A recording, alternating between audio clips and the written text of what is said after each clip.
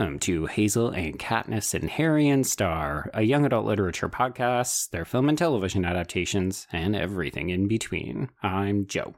And I'm a ghost. Ma'am, no, you are not.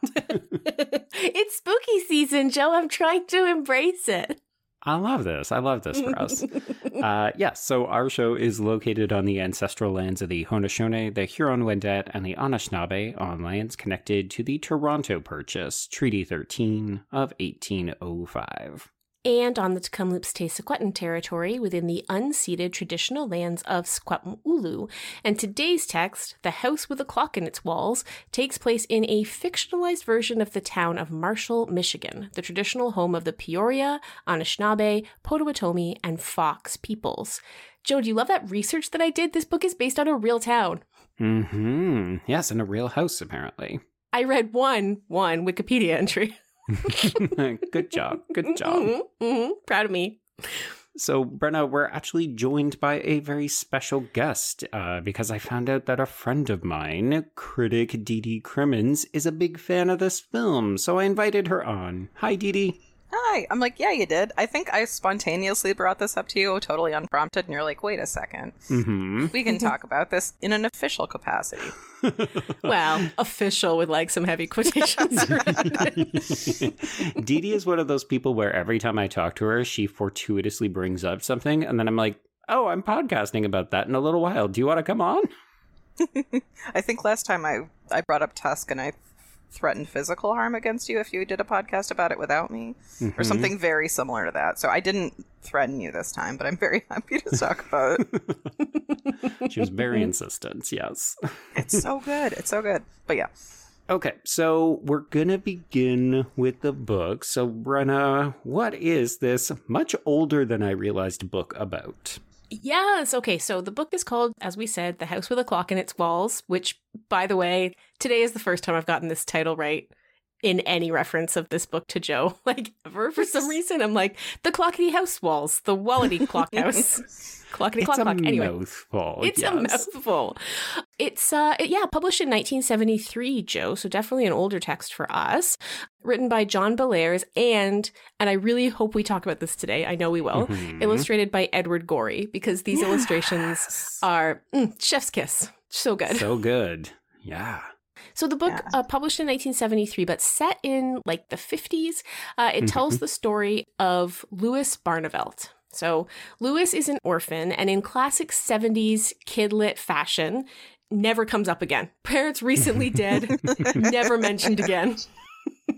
But he goes to live with his uncle, Jonathan. And Jonathan is like, he's like a warlock. Like, he's not just a magician. Like, he's got real powers, but he's not like amazing at warlocking. But his next door neighbor, Mrs. Zimmerman, is a good witch. And so the two of them become like these surrogate parents to Louis as he navigates life in a new town. Mm-hmm. The house that they live in is like, you know, magic adjacent. Weird things happen. There's this ticking noise constantly that Jonathan is trying to get to the bottom of. And Louis is very interested in the kinds of things that he feels like he catches out of the corners of his eyes. But really, what we come to discover is that the house used to be owned by Isaac and Selena Izzard, who were evil magicians, basically evil wizards. And among, like, many things they wanted out of life and magic, they really wanted to end the world with their magic. You know, as you do.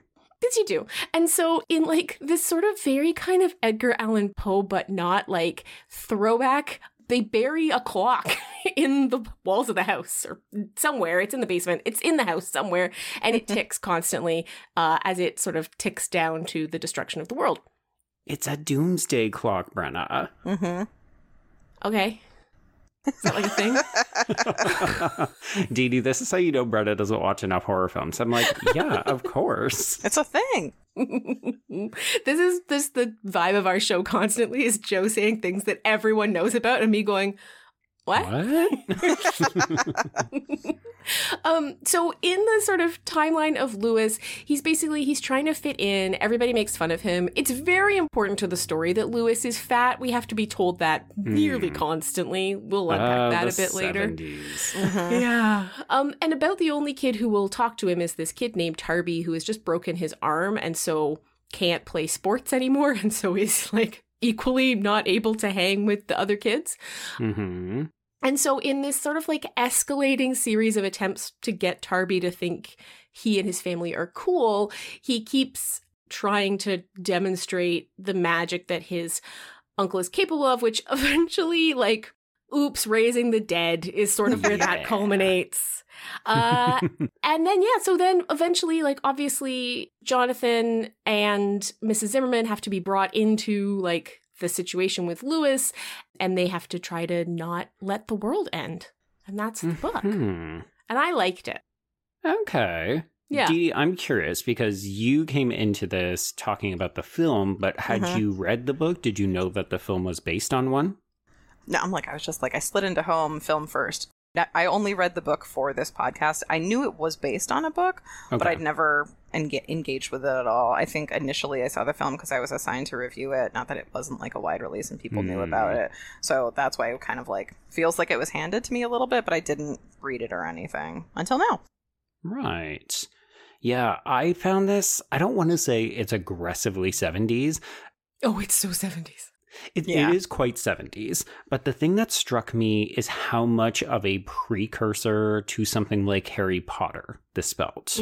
Like, I could not get over the similarities to the point that I wanted to be like, oh, She Who Must Not Be Named clearly lifted whole sections of this, because it feels like Lewis has gone off to magical boarding school, and then he and his friend get into a bunch of adventures, and the adults aren't telling him everything until it all culminates at the end of the year. Oh man, I had the exact opposite reaction. Sorry. I was like reading this, and also like I looked at your bingo card ahead of time, which I know we're going to get to, and I was like, this is so different than Harry Potter. I was like, this isn't like the predetermined chosen child. He's just a normal kid. And I kind of appreciate that about him, because so much of a hero's journey stuff is like, you know, you're special. It's like The Last Starfighter. It's like, you're the only person who can save us now. And that's really not the case. And that kind of feels realer, which is like, this is all made up. But yeah, so anyway, so that was my reaction about how un-Harry Potter it was. Okay. Well, I do like that. And I like the book similar to you, Brenna, but I was repeatedly frustrated at how we keep Lewis at arm's length from all of the action. So it's often the adults rushing off to do something and Lewis kind of being unsure about what's going on. And obviously we changed that when we get to the movie. But yeah, you're right, Dede. In a lot of ways, this is an average character. And I do think that that's where the fatness becomes important. Even though I don't think Bellairs is doing a good job of being kind to Lewis. No. I do think it's significant that he is a normal fat boy who ends up being the savior of the world, not because he's a chosen one, just because he's smart and he's capable. Yeah, no, I agree. He's a good kid and he wants to do well, even though he's done bad. And it's interesting, and I want to come back to this, Joe, because I agree with you that, like, large chunks of the text are basically, like, Mrs. Zimmerman and Jonathan, like, whispering behind closed doors while Lewis is like, I don't know what's going on.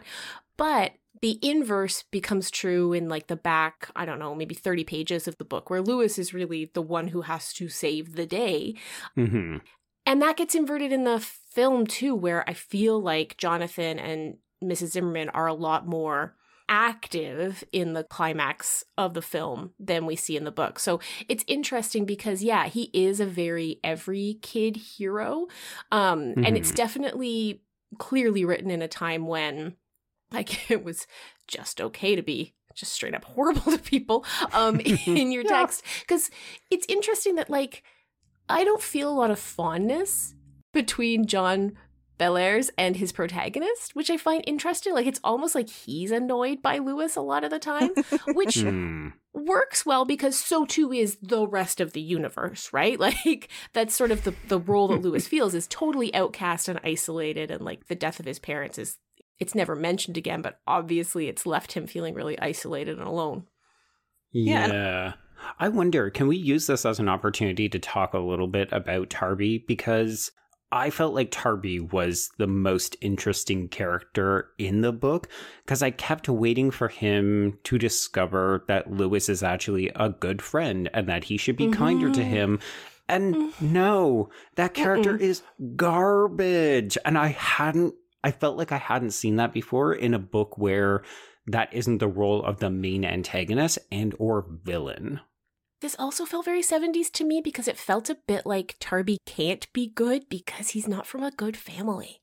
Like, there's this real sense of, like, his origins kind of predetermine his fate, and because we don't get his perspective, there's never any opportunity for him to redeem it. So, like, Belair's just, like, digs right in on that idea. I mean, when he goes to his house, I found that whole scene deeply uncomfortable. Yeah, well, never seems like Tarby actually likes Lewis all that much. No. You know, he calls him fatso, all this stuff. Like, he is just kind of playing with him because his arm's broken and he can't play with his usual friends. And the thing that is a little dismaying to me is that Lewis doesn't seem to understand, like, you need to like your friends and they need to like you back, because he seems like he's really never had one. Right. So he's just kind of like, this kid is next to me, so therefore he's my closest friend. It's like, well, yeah, but the sliding scale is just awfully off on that. Yes, this is when you need to advocate for yourself that you can do better than the friend who treats you like garbage. Yeah. It's interesting though, right? Because this is where it would be helpful to have, I don't know, like maybe 5 pages of Lewis's life before his parents die. Because there are times when I felt like, you know, like Lewis is not an alien visiting Earth for the first time, and yet his interactions with other humans often feel that way, right? Like, I was a bit thrown by that dynamic. Yeah, and this is the rare, I know that we're not to the point of not necessarily contrasting the book with the movie yet, but I felt like this was the rare time where the movie had more character development. Definitely. Like, yeah, usually you get so much of that richness and it never quite makes it on screen because it's, you know, you can't wedge it into however much time, but so much more, even like Mrs. Zimmerman has so much more background in the film than she does in the book. I have feelings about her background, though. Remind me to get there when we get to the film. Yeah. Well, I wonder, I don't want to keep saying, oh, it's the 70s of it all, but is this just a bit of a byproduct where we're painting in broad strokes, you know, oh, you're poor, that must mean you're bad. You're magical, that must mean you can pick whether you're going to be good or bad. But of course, it has to be one or the other. It's a stark binary. And it just feels like, I don't know, it's a highly readable book. Like, you could just breeze through the sucker very, very quickly. But at the same time, he doesn't seem to care a ton about any of his characters, I would argue. Like, Jonathan, to me, feels like the de facto protagonist, even though Lewis is very obviously the hero. I want to fill in some of your blanks, Joe, there, just for listeners, because I don't think Joe is saying that there were no complicated characters in the literature of the 70s. I think the line that we're drawing here is that juvenile literature in the 70s was really not what it is now, right? Like, and we've talked about this on the show lots and lots, the development of young adult as a category and the movement from like books being really didactic in their intent and scope to being more like the kinds of stories we read today. But I do think there's an element of that happening here, right? Because this feels like a book for middle graders in particular, like the scariest book a middle grader could pick up kind of vibes. At the book fair. Yes. Yeah, it definitely has scholastic book fair vibes. And I think that's why we have such one-dimensional characters, because they're all filling in kind of the roles in what is ultimately like, I mean, this is a lesson book in a way, right? Like, Lewis should have told Jonathan what was going on a lot sooner, and Lewis should have recognized that Tarby wasn't a good friend. And like, there's a lot of sort of didacticism built into this, even though obviously it's, you know, it's got the trappings of genre about it. And I did appreciate in terms of the lessons that this book teaches Lewis specifically, and therefore the audience that's supposed to, you would think, relate to him just based on age, was at the end, it's just like, no, adults can be cool. Like, it's like, You can tell them stuff. They might not get mad at you, even if you messed up. They're human too. They understand things. Like, they were kids once. Like, I really appreciated that was a big takeaway, at least for me at the end. Maybe I'm still learning that lesson. But just that last scene, there, it made it seem like we're not going to make a huge deal out of this, but it's fine. Right. Yeah. I really appreciated Jonathan's reaction. Like, the fact that he, of course he always already knew. That's always an important part of these books too, is that, like, you've been holding this thing secret from adults, but actually they already knew. Oh yeah. But I like it here because, for exactly what you're pointing out, Dede, like, Jonathan's response is very kind, and there's a real sense, Lewis is feeling a certain amount of precarity. Like, he's an orphan, he doesn't really know these people, he's just arrived here. And this final scene is like, actually, like, we're your family, this is where you belong, you can talk to us about things. That I actually found, I was surprised by how moving I found to the end of this book. I mean, I think the other thing, it's absolutely all of those things that the two of you have talked about. It's also setting up a long-running franchise, right? Like, this is book one of... I didn't do this. I did not do the research, but there are a number of books following these characters. So in some ways, this is the everything's going to be okay until we get to our next adventure.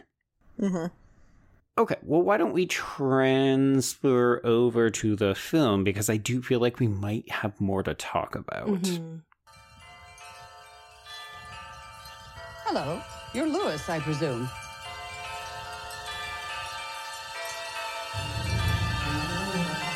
You'll see. Things are quite different here.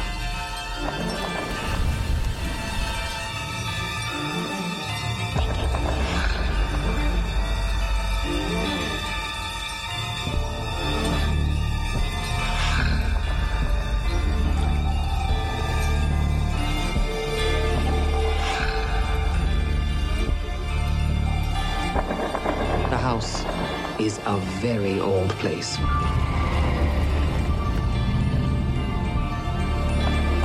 There's a clock in the walls. Do you hear the ticking, ticking, ticking, ticking? We don't know what it does, except something horrible.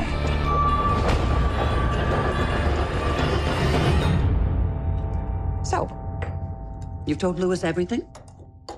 Well, not everything.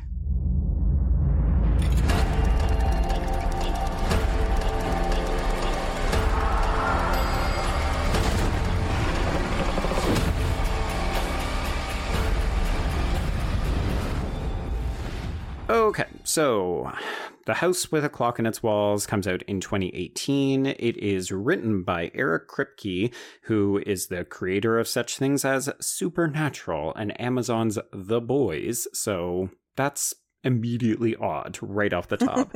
And then we have the director, Eli Roth, who, again, Dede and I know this guy pretty well because he's the man behind things like Cabin Fever and the Hostel films. Yeah, that's why I was laughing. Yeah. It's so weird. Yeah, like he's a schlocky director. I also found out that I'm pretty sure he was at the time married to the woman who plays Lewis's mother. Yes, Lorenza Izzo. She appears in a number of his films. So, rounding out the rest of the cast, we have Jack Black as Jonathan, Cate Blanchett as Mrs. Zimmerman, we have Owen Baccaro as Lewis, Renee Elise Goldsberry as Selena, Kyle MacLachlan as Isaac Izzard, Sonny Soljic as Tarby, and then in a small role, but would have become significant if this had become a franchise, Vanessa Ann Williams as Rose Rita. That's the girl who kind of stands up for Lewis or befriends him as the movie ends. And then we have Colleen Camp as Mrs. Hanchett, the neighbor, who of course is secretly Selena Izzard in disguise. And I just wanted to begin our conversation of the film by acknowledging that there's a couple of significant differences, as always. As Dede said, a lot more character development. There's a lot more magic overall visually in the film. A lot of folks pointed out Lewis is not fat, and that is not the reason why he is targeted for bullying and mockery in the film. It's just because he's weird. So that's a pretty significant change. And then the other disappointing thing is that in the book, Selena is the main adversary, and Isaac barely kind of comes back at the end. And in the film, Kyle MacLachlan's Isaac is very much the villain, and Renee Elise Goldsberry is sadly relegated to just a couple of spooky background stuff. Mm-hmm. Yeah, I was interested in that change. Yeah, I was a little disappointed that, like, in the book, it's kind of this badass woman who's, like, you know, disguising herself as the neighbor only later in the book. And in the film, it's just kind of like, oh, she's just a sidekick. She's the cheerleader. She's not really necessarily the one with the plans, let alone the power here. Mm-hmm. Yeah, it's a little disappointing. There's so many changes, though. And I do like that you brought up the fact that, like, visually it's that much more magical. Because the book, I was slightly disappointed reading the book after seeing the movie, because first of all, that's usually how it goes. Right. But also the fact that, like, the chair that's kind of like a dog and follows them around, like that, none of that's in there. It's only just it's really only the stained glass window in the book that keeps changing. Right. So the world of the film is way more masculine than the world of the book, which I find really interesting. So not only do we have Serena Izzard, who becomes kind of like this more background type character, but we also have, like, Jack Black. We get told about how good Cate Blanchett's version of Mrs. Zimmerman is at magic, and of course she does become very important at the end of the film, but Jack Black is not like a mediocre magician here, right? Like, his Jonathan is very magical, can do all kinds of remarkable, amazing things. And so it's interesting where in the book it's Mrs. Zimmerman and Serena who have the power. It's inverted really effectively in the film. And I guess it's part of that has to do with the casting, but it's still an interesting choice. I found it a little bit disappointing after reading the book. Yeah, it's interesting. I can't help but wonder if this is a byproduct of, we've got Jack Black, so we need to give him just way more to do, because... physically, especially. Yeah. And I did appreciate as the film goes on that Cate Blanchett actually gets to do more, and really she is revealed to be a much better witch than he is a wizard. But you're right, in the book you almost think he does a lot of parlor tricks, and then every once in a while Jonathan will actually pull out something that's kind of significant, like when he does the show and tell with the stars and stuff in the backyard. That's a big moment in the book, but it feels like that might be Jonathan starting to tap the top of what he can deliver. Exactly. Whereas with Mrs. Zimmerman, it's like, oh, anything you need her to do, she can probably do it for you. Yeah, also in terms of, like, physicality of the difference between the characters in the book versus the movie. I remember in the book the description of Mrs. Zimmerman is like, this is the most wrinkled person he'd ever seen in his life. I'm like, well, Cate Blanchett possibly has the best skin I've ever seen in my life, so this is kind of different. She's stunning. Gorgeous. Also as a purple lover, I'm like, this is just, I want her wardrobe, though I don't know where I would wear it. I was underwhelmed by the purple in the film. I really thought we were going to get more purple, but like it's a healthy amount. I think on screen, purple on purple on purple might have been just a little too much. While we're on the topic of Mrs. Zimmerman, I do want to touch on her backstory because... oh boy. So while in general, I was like, yay, we have more fleshed out characters across the board. Like, I like that we have the magic 8-ball that's this gift from his parents. Lewis has this magic 8-ball that's a gift from his parents that really kind of connects him with the idea of the supernatural as well. Like, I liked all of those little touches. But, man, Mrs. Zimmerman, it's like, oh, we need to give the old single woman a backstory. It's probably going to be a dead kid. Let's just kill off a kid to give her an interesting backstory. I was like, oh, man. Especially because it's not really part of her arc until it's convenient for the narrative. So I was a little bit... I feel like Mrs. Zimmerman is very interesting in the book, and Cate Blanchett does a beautiful performance. I enjoyed watching her. I have no complaints about, like, her enacting it. I just thought they made a bunch of choices to make her less interesting in the screenplay. I mean, my takeaway is that Jonathan and Mrs. Zimmerman are queer, and they're basically in a lavender marriage in the book. They're effectively spending all of their time together, but there's no sexual relationship. So they're just the best of friends and have no romantic interest in each other or anyone else. And then in the film, it feels like we need to make sure that no one would think that. So we give her a backstory. And it's like, well, she's smoking hot, Kate Blanchett, so how do we argue the fact that she's not seeing someone? Well, let's give her a tragic backstory.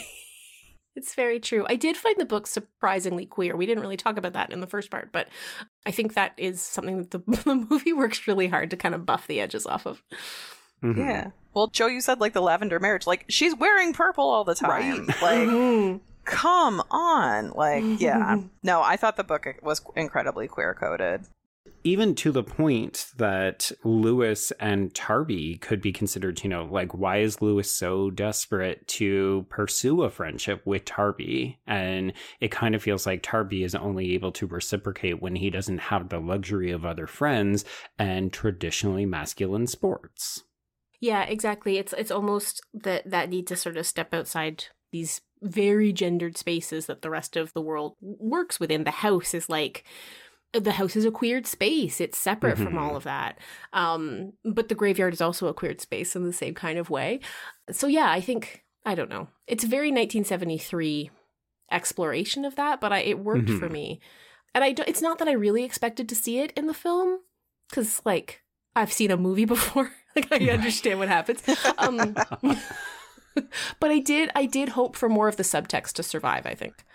Right. I can't help but wonder. I mean, 2018, it's an interesting year because we really start to see a lot of filmmakers trying to reconcile the impacts of a Trump election. And I don't want to do too much of a political read into a major motion picture that is clearly aimed at families, but I just don't think you're going to get two queer-coded adults adopting a wayward orphan and being like, let's indoctrinate you into our very queer magic, I'm using air quotes, lifestyle. Yeah, I mean, the film basically says no homo when they give her background. Yes, exactly. Yeah. Yeah, in terms of casting, though, like, one thing I wanted to touch on a little bit is that I remember when this came out and I adored it, and I found myself saying over and over again, like, don't see Goosebumps 2, see this instead. Right. And I remember the Jack Blackness of it all, so I'm wondering if that's maybe why they upped Jonathan's presence in the film, as having this, you know, bigger named actor who also very, very easy to sell this as Goosebumps 2, even though it wasn't Goosebumps 2 at the very same time. 100%. The weirdest thing is that Goosebumps 2 comes out the exact same year as this, so we're getting two Jack Black performances. And folks, peek behind the curtain, we'll talk about Goosebumps 1 in just a couple of weeks. Ooh, yay. It's a lot of Jack Black this month, apparently. Yeah. I mean, here's the thing. If you can divorce yourself from the source material, which is always very difficult, depending on which order you read them in and watch them in, I think that this movie is actually a lot of fun. Yes. It's a little bit manic in places. It was a bit more juvenile than I would have liked. All of the poop jokes really didn't land for me. I was just like, oh, this movie is a bit too scary for young kids. And this humor feels sometimes pitched at like your younger sibling that you might have dragged along to the theater. Yeah, I definitely felt that. I also found the book a lot more sort of atmospherically creepy, scary than I found the film until the toys come to life, and then I found the film very creepy and upsetting. But I think, yeah, they're straight up scary. The baby, and then can I just say, one of the most uncanny, unsettling things I've ever seen in cinema is the baby with Jack Black's man head on it. Oh boy. That is clearly scary. Meant to be very funny, and it was just terrifying. It's just scary. Yeah, and even Jack Black even comments on the like dolls coming to life before they come to life, how creepy it is. And we're like, yeah, it's really freaking weird, dude. Yeah, but the book, there's that whole car chase scene that never makes it into the film that I just adored. And that added the atmosphere of like, there's something bigger than what's going on in the house. And I really liked that. And that just, it didn't make it into the film. It really did feel like we spent a ton of time and money developing the house. Like, people who are fans of the book did appreciate the effort that went into the set design of the house. Like, it is very gothic. It's got a lot of clocks. It's got, you know, a kind of spooky vibe to it. But too much of the tone of the overall film is almost jokey Jack Blackiness. And I don't always think that's a problem, particularly if you are a fan of the actor. But if you go into this looking for a gothic horror film that's friendly to a myriad of ages, I don't think this is going to hit the mark. And it almost feels like because we spent so much money on the house, like this movie wasn't cheap, but it wasn't expensive. It's $42 million. It ended up grossing $131.5 million worldwide. So it's not a hit and it's not a huge flop, but it was not a success overall. And I can't help but wonder if they spent most of the money on the star power and the house, and then they're like, oh, we have no money left over for a car chase. It's a shame because, yeah, you're right. That car chase connects us to the larger implications of what's happening. It also, it puts the three of them in a space that isn't either their house or Mrs. Zimmerman's house, which is a nice thing to happen in the book. So, yeah, it would have been nice to see, but your argument's probably true, Joe. Any significant set pieces that we want to talk about from the film? I love the front yard with all the jack-o'-lanterns. Okay. That's just such a flat way to say that, but like the fact that, I mean, this came out in September that year, so clearly they're gearing up for like spooky season. And Jack Black even said those are not in the book at all, as far as I remember. No. And Jack Black, as they're walking in, he's like, are you decorated for Halloween? He's like, no, they're always here. And then when they come alive, when the house is trying to like stop them from finding the clock, like it's gross and it's got guts spewing out, and like Cate Blanchett is kind of using her wand as a gun and destroying them all. I thought that was just I thought it was kind of fun, and like, again, like it's not quite as bad as a poop joke, but it was just kind of like, this is the kind of like gross out fun stuff that is very low stakes that you expect to see in a kid's like horror-ish film. And I did appreciate the fact that Jack Black is just like, their teeth are made of pumpkin. Like, he actually says that, or I should say Jonathan says that in the film. And I appreciated that, of him being like, guys, it can't be that bad, and then it like pukes on him. So right. I don't know, I thought that was fun. I remember when I saw it at first, I was like, I don't know if I've seen something like this before. Why not? Yeah, I mean, if you can't go spooky and you don't want to just keep doing hedge poop jokes, this feels like a bit of a nice compromise, because it's not as scary as the dolls, which I think are legitimately creepy and scary, particularly if you're a younger audience. Whereas this feels, okay, those pumpkins are very threatening, but then they're also going to just puke guts on you. And that seems silly and fun and a little bit spooky. Until you realize that the guts are adhesive.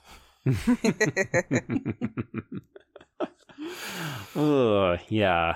I will say I knew it was coming, but I was still a little bit disappointed that we basically do the house itself is part of the clock at the end, and then we have to stop the gears. Like, there was something simplistic about the book where it's revealed to just be a regular old clock and we just have to destroy it. Whereas in the film, as always, we really escalate all the visual effects and the danger. But I did think it was kind of fun that we used the Magic 8 Ball.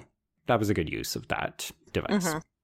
Yeah, I liked the way that carried all the way through. I did find the scene where he uses the 8 ball to like... There's this strange scene where they're like, Lewis, you come up with the most ridiculous thing you can imagine, and that's definitely where the clock's going to be. And I was like, what? Where is this coming from? And it was nice to see the 8 ball come back for that, especially because, of course, at the beginning of the film, Jonathan like mocks the 8 ball. That's not real magic. And he sort of has to apologize because it's a gift from Lewis's parents. So I liked that it came back, but I found that scene very... It's a bit too much. It didn't work for me. Yeah, it did not work for me. I will put it that way. Like, I liked seeing Lewis get to, be his whole self, I guess, but I didn't find that a very persuasive scene in general. Yeah, I will say one thing that I want to recognize is that I think Vaccaro, the actor who's playing Lewis, well, not a good match for what we know of the character in the book. I think as a young actor, he's doing a really good job of anchoring this film overall. Yeah.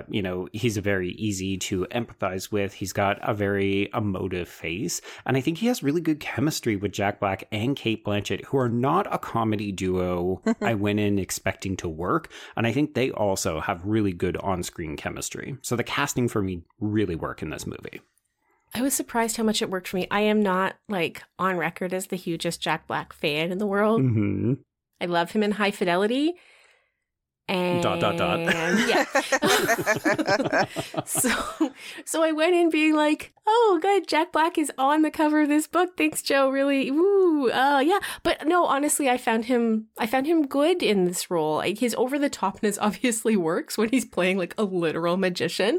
The ramping up of the physical comedy that doesn't exist in the book works really well. First of all, it works well on screen because it's just fun to watch, but also obviously Black sells it really, really well. And I actually found, there's not a lot of like sort of emotional high points for his character, but I thought he did well with the kind of bumbling uncle trying to be a father figure, absent from the family for some time kind of vibe. Like I bought it, which I did not expect. Yeah, he can really do the whole like strange, but you still somehow trust him because he's kind of warm and looking out for you, but absorbed into his own little world sort of thing. Yeah. I love the character tete-a-tete between Jonathan and Mrs. Zimmerman, but even in the book and in the film, just like making fun of each other, just really quick-witted. Like they're just funny, and they clearly you don't do that to people you don't have an affection for, coming from a very TC family. Yeah. So like that's something I really related to, and I do agree entirely that I think even though this Lewis doesn't really fit the book at all, the casting for the film fits very specifically, because they also added this whole element of him being like a word nerd and like really precocious and like constantly defining words, which for me, I'm like, did someone like read a series of unfortunate events and decide to put the like wordsmithing from those books into here? Because it doesn't, right? It just kind of seems to come out of left field in the film, knowing the book. But it works here, and it's a reason for him to not be able to relate to kids necessarily. And this, like, the kid kind of pulls it off. Like, he just can't. He can relate to like dictionaries and not people. Yeah, yeah. And I think that makes it an easier transition from, I mean, again, we don't really know too much about Lewis's life beforehand, even though we do get images of his mom, which of course are later revealed to be nefarious, but that's fine, because I think as a storytelling device, it mostly works. It's him being guided to make bad decisions, as opposed to in the book where he's just sort of making bad decisions for himself. But I liked that he has difficulty relating to the quote unquote real world, and his, I guess, erudite nature makes him a better fit for the world of magic, where it's like, study these books, practice these spells, you too can become a wizard. You're not special, anybody can do it, but only certain people will have the dedication to follow through. Okay, so overall, this is an interesting mixed bag. Like, there are certain things I really like about the book and certain things I really like about the film. And I think it's a solid adaptation, but it is making some weird choices where I can imagine you might like one quite a bit more than the other. Yeah, I could see, like, if you read this book as a kid and it means a lot to you, I could see how this film might not scratch the itch particularly effectively, but I enjoyed watching the film, and I liked the book as well. It had that 1970s thing for me where every time I sat down to read it, I would read a bunch of it, but I had to convince myself to sit down and read it, Okay. Like, it was never my first choice. But overall, I would recommend both. I think they're both good spooky season. They're good family. Like, if you want to have a family Halloween night, these are good texts to pick up. They're widely, I think, appealing to folks. So yeah, no, this was a good place to start spooky season, Joe, I think. Yeah. Dede, what about you? Do you prefer the film having seen it first, or were you able to gain an appreciation for the book? I was definitely able to gain an appreciation for the book, and I think if I'm looking for something really brain candy-y, I might go back and read some of the other ones, because why not? It's an afternoon. Yeah. But, like, I do... Joe, you using the word adaptation, like, books and movies are not the same thing. They can't tell the same stories in the same way, and I think expecting them to is just only setting yourself up for failure and disappointment. So I do think making changes from one medium to the another, and smart changes and ones that make sense, are a very good thing. So I do appreciate very much so the differences between the two and how intentional they are. But I love the movie. It's just so magical. It's so stupid. I am one of the people who I actually really like Jack Black. Like, I love Cate Blanchett. Like, right. Yeah. It's ticking a lot of boxes for you. It's ticking a lot of boxes for me. I laughed when the hedges, like, poop all over things. Like, it just got, like, a certain level of charm to it that I truly think is quite successful. And I still think it's weird that Eli Roth directed it. It's so weird, Brenna. Like, you have no idea. I have no idea, and I'm okay with it. Yeah, don't worry. We will never do an Eli Roth text after this for this podcast. I'm writing that down as a thing you've committed to. After movies, maybe. No.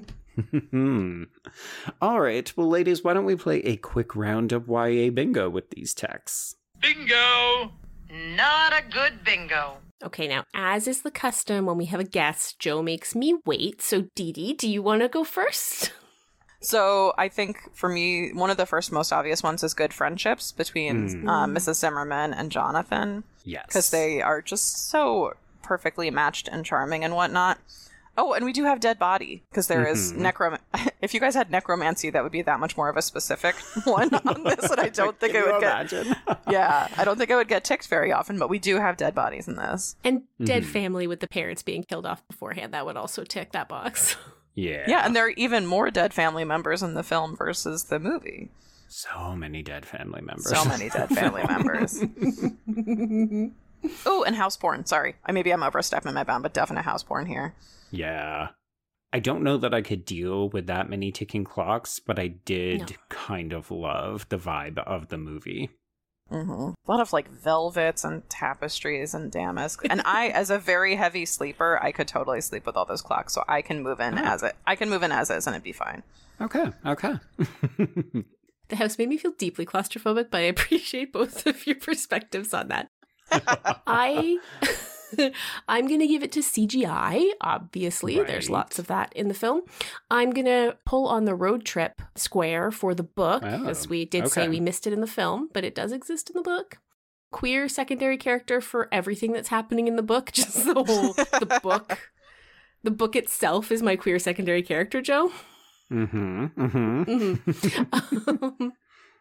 And obviously magic supernatural. Yes. Yeah, that's a pretty obvious one for this. I'm curious, Brenna, will you allow me to select a holiday prom or wedding, if only because in the book we do get repeated references to various stages as we move through the calendar year, but I kind of want to say, isn't Eclipse a holiday? No, no, go away. Absolutely not. There's Christmas in the book. There is Christmas in the book, yeah. It has to and be I think like Halloween a set is piece. I'm sorry, does he not raise Serena on Halloween, Brenna? That's okay. I will give you Halloween for the raising of the dead. But like, it's not just that square is not just time passes and a holiday goes by. I'm just saying. See, Dede, this is what I'm dealing with. She's so rigid. She's so rigid. I mean, someone has to be. Fair. Thank you. I'm going to say perfect date in a non-sexual sense for when we're trying to woo Darby with this visual presentation in the backyard. I like that. Oh, yeah. And I think stunt casting, because really, this is a movie where it probably doesn't get made if you don't have Cate Blanchett and Jack Black. Absolutely. I would also make an argument, Joe, for borrowed time. Because once the body is out of the ground, you're really ticking down that clock to the end of the world. Yeah, like literally ticking it down. I'm like, is the Jack Black baby body in the movie Forever Young? How dare you? Honestly, listeners, if you haven't watched the film, I need you to just go Google for an image of the Jack Black baby. If it has to be in my brain, it should also be in everyone else's. It was definitely the wildest part of this movie. Not something I was expecting. No. Okay, the only other one that I have is montage. Oh, yeah, the magic learning montage? Yeah. But sadly, this does not give us a line because it just gives us like a healthy smattering. It's almost like a shotgun blast across the bingo board, but not a line.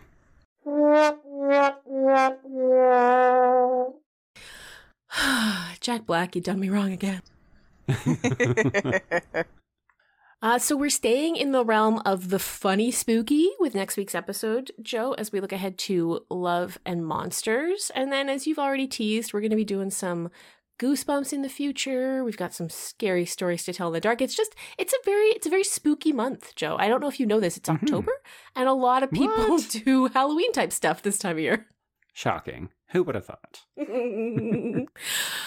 So if you want to get in touch with us about this or anything else you've heard on the show, you can find us on most socials at HKHSpod. And for long form things, the email is hkhspod@gmail.com. Dede, if folks want to find you and talk about all things House with a Clock in its Walls, where do they find you?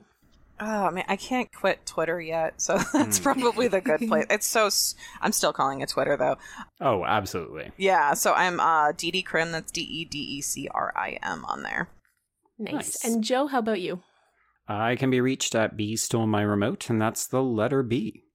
And I'm at Brenna C. Gray. That's Gray with an A. I am not on Twitter, but I am everywhere else. In fact, I just changed my handle on Instagram to match, so find me everywhere there. So until next time, let me just say, Dede, a joy having you on the show today. Thank you so much for taking the time. Oh, thank you. This was fun. And Joe, I will see you on the page. Indeed. And I'll see you, Brenna, on the screen. Okay, Brenna, you want to take us home? Yeah, sure. Okay. Wait. No, I don't. Yes, I do. It's Love and Monsters next week, right? Yes.